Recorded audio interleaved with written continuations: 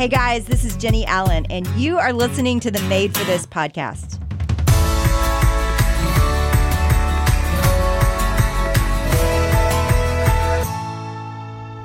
Hey everybody, I am excited to share with you one of my favorite people. She is one of my dearest friends and a longtime friend.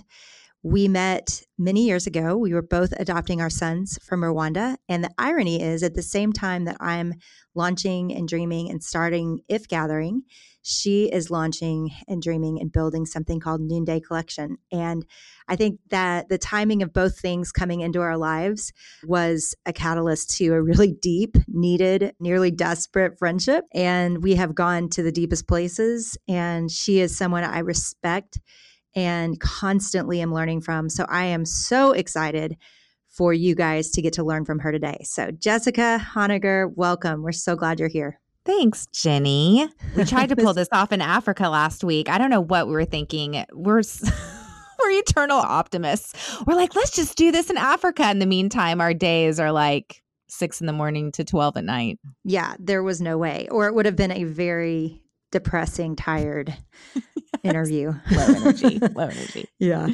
Yeah, we did. We just got back from Rwanda. And I mean, what an experience that was. We got to take our boys back to their country where they were adopted from. And it was really special, wasn't it? It was. It was so special. And probably some of my favorite parts of the trip were just sitting up in the front of the van on these long rides and just getting really good time in with you. Yeah, it was awesome. Okay, so let's talk about friendship a little bit because we have talked about shame. You know Kurt Thompson.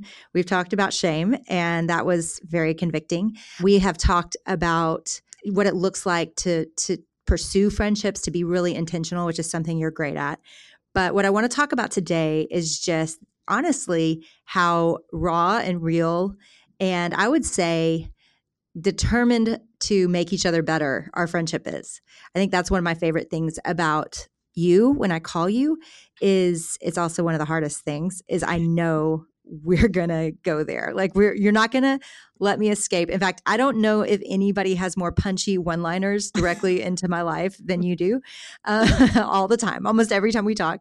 And so, yeah, I want to talk about what it looks like to have that kind of friendship where you really do go to the hard places, you talk about the hard things, and you say the things that other people are afraid to say. Because that really is, I think, what has marked our friendship is you constantly calling me out. And same for me. I mean, when you call me and say, okay, here's the struggle I'm facing. So yeah, I mean, that's a huge value to you. Yeah, it is. And I think it really goes back to some of the things that Kurt talked about. So I hope everyone goes and listens to that episode. But it's this idea that I'm not leaving. You know, like we're in this together forever. And so shame wants us to stay in hiding. It wants to keep us from saying the thing that we see. It keeps us from wanting to own our truth. And I think that's what it comes down to is you and I can both still be hesitant, I think, to say it all out loud, you know, and just to get the full truth out there. So I think some of our tension, our good tension, is making sure that we are calling each other forth, like out of the darkness and into the light. And we're willing to press each other until that we say that thing out loud. And I think we create a space for each other to do that because we're not going to leave one another. Like there's nothing that you could say ever in your life. I mean, you could call me from jail and I'm like, I love you, you know? Always possible. You know, and I think that ultimately is the love that we say for our families. I mean, families were kind of stuck together. And so those tend to be places where we can be really safe. But man, God calls us to exercise that kind of love in the body of Christ, which is our friendships, and that we belong to one another. And I think that's the safety there, you know, and also, of course, that we are in leadership positions. We have similar personalities. We're built in similar ways. We have couple of kids the same age. So there is sort of all of the things that we do have in common, but I think it's our shared value of wanting each other to fully live in the light, because we know that that's where the freedom is. That's where the good stuff is. I think all of us have the tendency to hide a little bit. So it's just Yeah. important to be able to have those friends that it's like you can call and say the thing, but they're going to dig a little bit more and be like, is that Yeah, you really the dig. thing? You know? You dig. Yep. Yeah. Okay. So let's do that. Let's tell a couple stories about what that's looked like for us. Because I think people need examples. They need to not just hear what they're supposed to do, but what does that look like? And so, yeah, I can think of a couple for me where I called you and you just let me have it. So it wasn't mean, it was loving. And what you do, this is a common example of why are you posturing, Jenny? Why aren't you just saying it? Why aren't you just coming out with it? Like, what is it that's bugging you? You don't seem like yourself. Or you won't let me stay in the gray of mediocre or hiding. And I think we've analyzed this to death, but you and I together, but I don't mean to hide. I talked to Kurt about this too. I don't mean to hide. Like, I try to be vulnerable. I think I don't want to think about it. So it's not like I'm sitting there heavily thinking about something and not telling you. It's that I just try not to think about it. So when Well, I'm you talking have to you, this ability to box things into tidy little boxes. And we've talked about that you felt like a dude a lot in that regard. And I think for me, I want to feel close to you. I want you to feel known and loved. And so for me, it's that balance of going, is there a box that's still tucked away? Like, let's pull that off the shelf. And yeah, it's not intentional ever. But I think, when you have this history and a friendship where you've given each other permission to say, hey, I see a box up on that shelf. Can we pull that down and open it together? And that's really what love is. And you just did that for me on the bus, on the long, the van ride that was supposed to be like 2.5 hour trip. It was like 5.5 hour trip. And I said something out loud to you that I hadn't said. And it was about my book, where I was looking back, and I've just still been kind of like, my soul has been still reeling from having launched my first book a few months ago. And I was telling myself a story that it was a failure and that I was never going to be able to write a book again. And see, look at me now saying that out loud. But at the Mm, time in the van, that was the scariest thing for me to say. And I said it. And I have to say that story lost its power over me yeah, within minutes of me yeah. saying it and having had a soft place to land, and having you kind of say that's a lie. And you pep talk me, but then also, you ask the hard questions too in those moments. And so that's the freedom that comes, and it's all the stuff that Kurt talks about, and it's like putting it into practice. It truly is this dance of being able to be fully vulnerable, and then having someone else be able to create a space of empathy, a shame-free zone.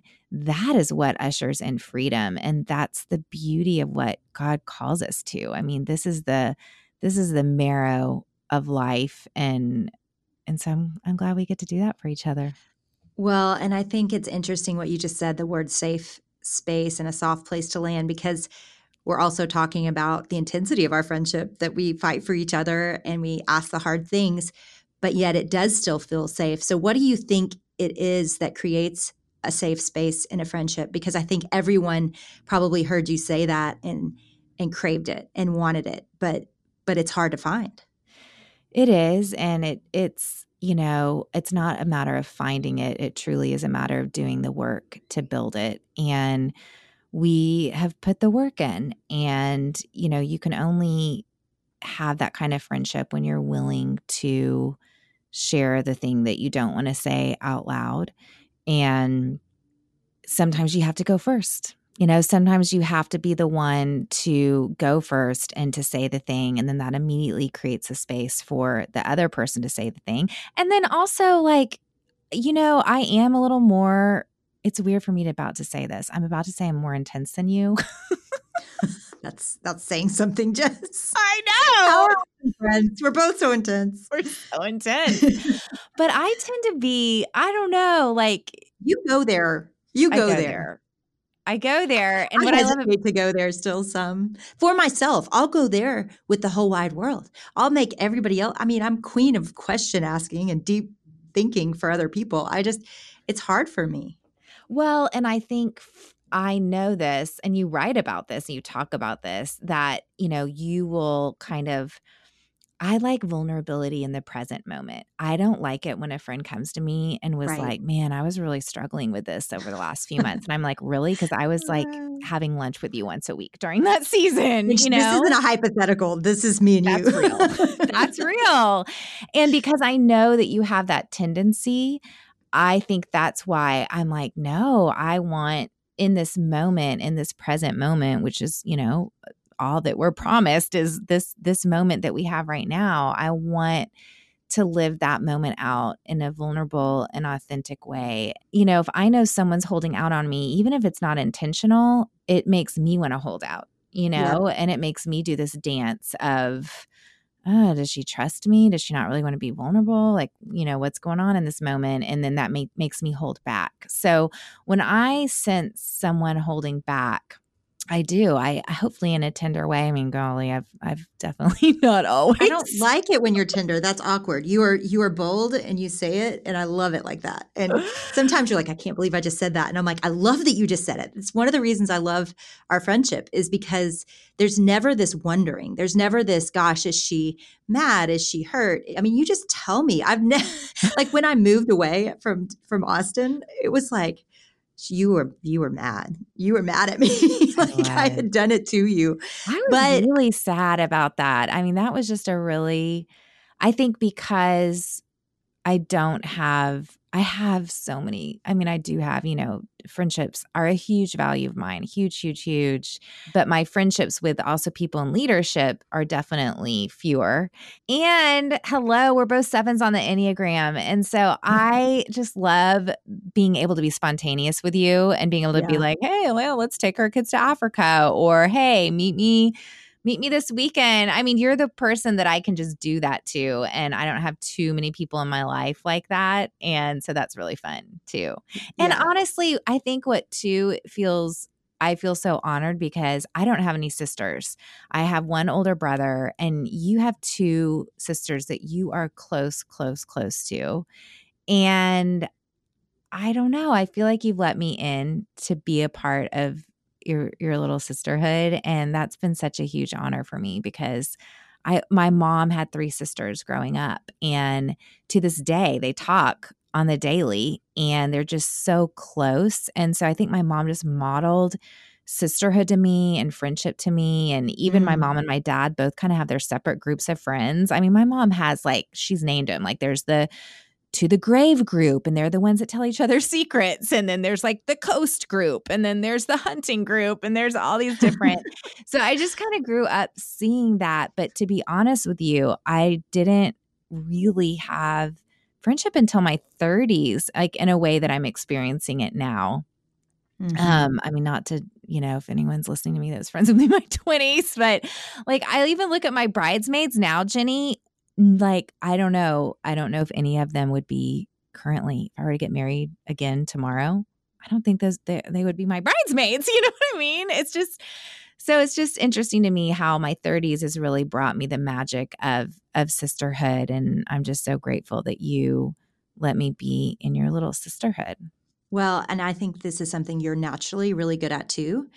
And I want to talk about that for a minute. So let's define what, because I've often called myself, and I notice people like this, sister friends. Like I am a sister friend. That's how I work, which means when we're friends, like if I come over to your house, like I don't want it to be clean, I'm going to help you clean it. Like sisters just kind of jump in together. They don't necessarily need entertainment. They just need to be alongside. And I think that that's something that we've done well together is we're just kind of alongside in adoption, alongside in leadership, alongside in going on an adventure together. Like we just kind of jump in alongside of each other. And so let's talk. You've built a huge sisterhood with Noonday, and that is absolutely the culture at Noonday. It's been fun to get to visit almost every year, the conference of leaders that you've assembled, and all these women that are ambassadors for the organization, my sister being one of them, and another dear friend of mine, Laura Choi. So I've had these pretty deep glances into your culture of what you've built, and it is a sisterhood culture. So let's talk about what defines that. Like, what are some of the qualities of relationships that really build more of a commitment to each other like sisters than just casual friends? Because I think a lot of people are decent at casual friendships. A lot less people are good at sisterhood friendships. And yet we're all craving that. Yeah. I mean, I do think it's that idea of imperfection. I loved it when you guys were literally, your moving trucks were in your driveway and it was Cooper's birthday, and you just said to a few of us, like, come over, let's celebrate Cooper's birthday. You had no furniture in the house. I think there were like no cupcakes left at the grocery store except for pink ones. Like, it was just like that. It was rough. This is how we're doing it. This is how it goes.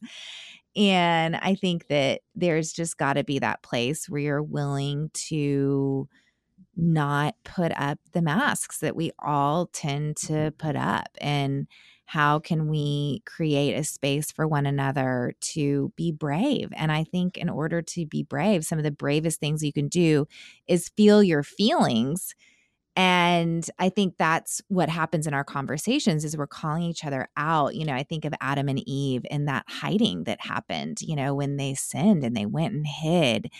And I think that so much of us are in hiding, and we have facets of ourselves that go into hiding. And I just want to be like God came looking for them, saying, you know, where are you? Come here. I want to be with you, even in your sin, even in your shame.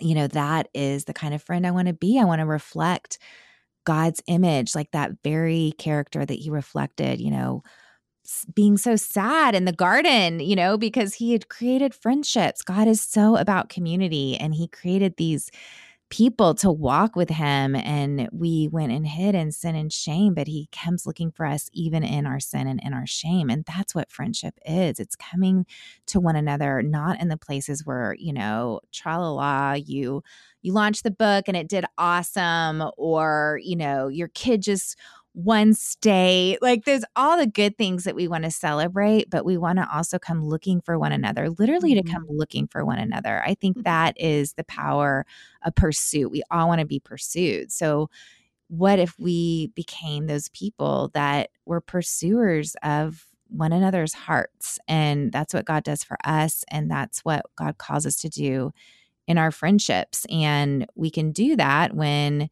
there's vulnerability, there's empathy, there's authenticity. I mean, all these, they're kind of these coin words, but when you actually break them down and practice them in your friendships, that's where healing comes. That's where freedom comes. And, you know, certainly in our Noonday community, we practice these things. And, you know, we're a group of saleswomen. I mean, we're getting out there, we're asking people to join us, open your home, buy this product, join my team, you know, all of, you know, asking for things is really vulnerable. And on that note, I think that is something else that is essential in a friendship and in our friendship, being able to ask when we're in a place of need, you know. I think we often want to just be self-reliant, self-sufficient, and, you know, show up for one another when we're strong. But when we can say, like, I need you, I'm not doing okay, and then really being able to say, can you do this for me, you know, is powerful. I felt like that on our trip in Rwanda, because we brought our two boys, and I had been feeling so much anxiety about that, because there was Jack and Cooper and then all of these women, and I needed some co-parents on that trip, and people totally showed up for us in that way, and that felt really powerful to me. Yeah, they were all called aunties, Latasha Morrison and Vivian and all these incredible women that really did just take our sons under their wings and love them. And I mean, Cooper was calling you Auntie Jessie. I was like, where? Yes, Auntie Jessie. I love Auntie Cooper. Jessie, with an African accent, even though he doesn't have one anymore. He like grew one. It all came back. He did. He did. Oh my God, Jessie.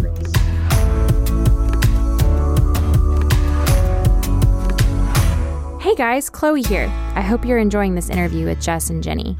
I just wanted to stop in and remind you that there is a free download for you on Jenny's website called the Friend Guide. I know a lot of you guys have downloaded it already, but if you have not yet, go to jennyallen.com, drop your email in, and the PDF will land in your inbox. It's a super helpful set of worksheets with scripture prompts, things to pray through, and different things for you to process who your people are and the people that need you. So head over to Jenny's website and download that. Now, back to Jenny and Jess.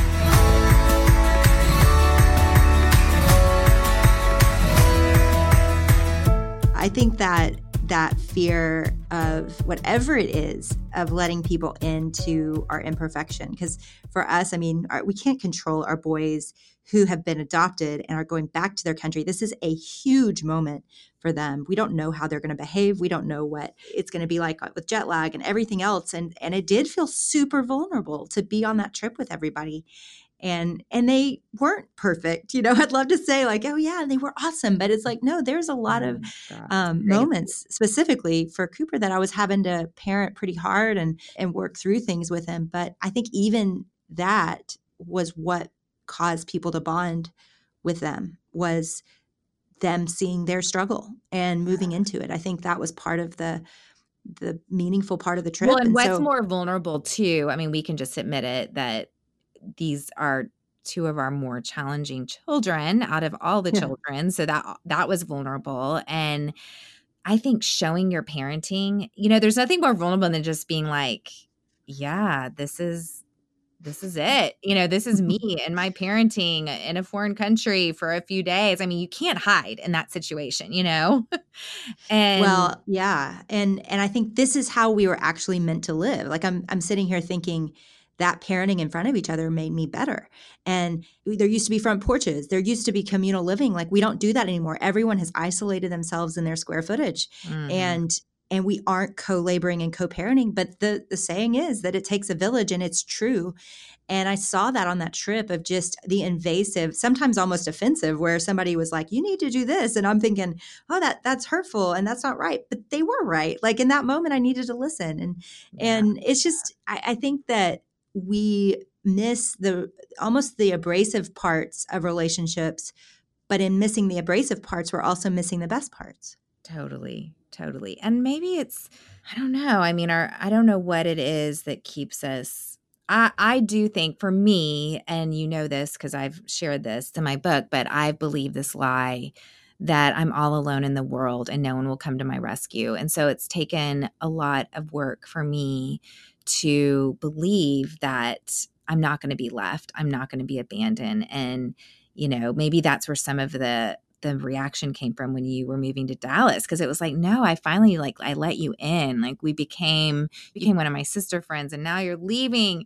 And so I think there was some of that. And I think for me to be able to trust and to surrender as well, because I think that it's easy to hold on to people when you're coming at it from this lie.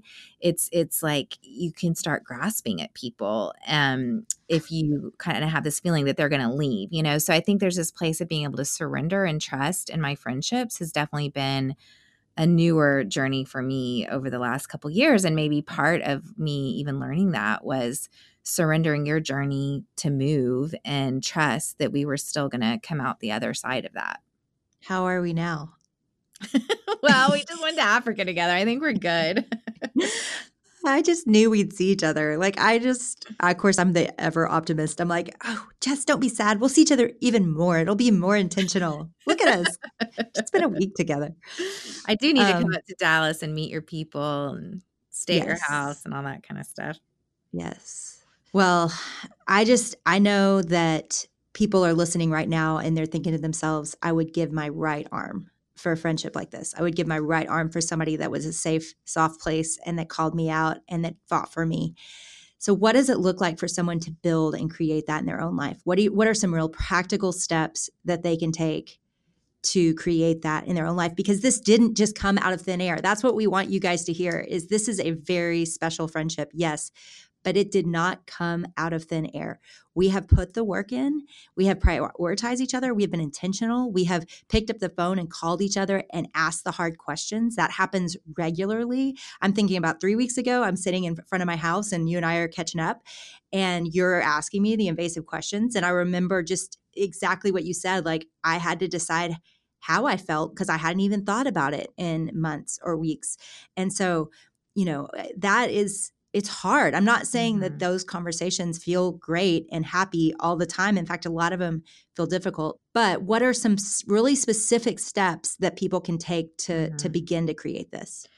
First of all, you've got to be willing to be the pursuer. I think I used to tell myself this story, like a victim story, like, oh, I'm always the one to pursue. And I made myself feel an outsider because of that. And really now I'm like, that's a gift. Like, I like to pursue people. God likes to pursue people. Cool. I'm kind of like God in that way. And I think that you can tell yourself, like, you can look to confirm this story that you'll never have a friendship like this and that you've tried this and it never worked. Or you could look to confirm the story that God has a friend for you and that maybe tag you're it. Like, you get to be the one to pursue and cultivate and build that. And you've got to be willing to go first, willing to exercise vulnerability. And then also just, learn to be a listener. I think that people are longing to be heard and seen and known. And there's some practical ways that you can, practice listening to other people where they share and then you reflect back to them. What I hear you saying is this. Is that right? Is that how you feel? I think that's another really practical thing. And just spending time, calling the person up and be willing and doing the fun things too, like the random, like, hey, let's go shopping together. And then, I think I called you a few weeks ago when I was crying alone in my car. And it was a moment where I thought I could cry alone or I could call a friend and like have someone witness this, bear witness with me in this. And so I called and it felt good because I'm not a huge crier. I mean, we're both 7s. We both are kind of live in our heads and stuff. But so I think it's important to just be willing to show all the range of emotions that we can feel in friendships too. Well, I wanted to just tell you, Jess, how much you mean to me. You are an absolute surprise gift. You walked into my kitchen. That was the first time we met. And I never would have dreamt the gift that you would become in my life. And I look out like at the landscape of everything God's done in the last few years, and like, you're one of the best parts. And I also know that I probably wouldn't have made it through the last few years of If Gathering and everything else that He's called me to without a few co-laborers that have held my arms up when I didn't think I could. And you have done that again and again. And I treasure you. And I thank you for letting me into your heart, that you let me into your life and you don't hold back. It's probably one of my favorite things about you, that you call me crying. And it feels like an honor. It feels like a privilege to walk through the hard parts of life with you. So I love you, friend. I love you.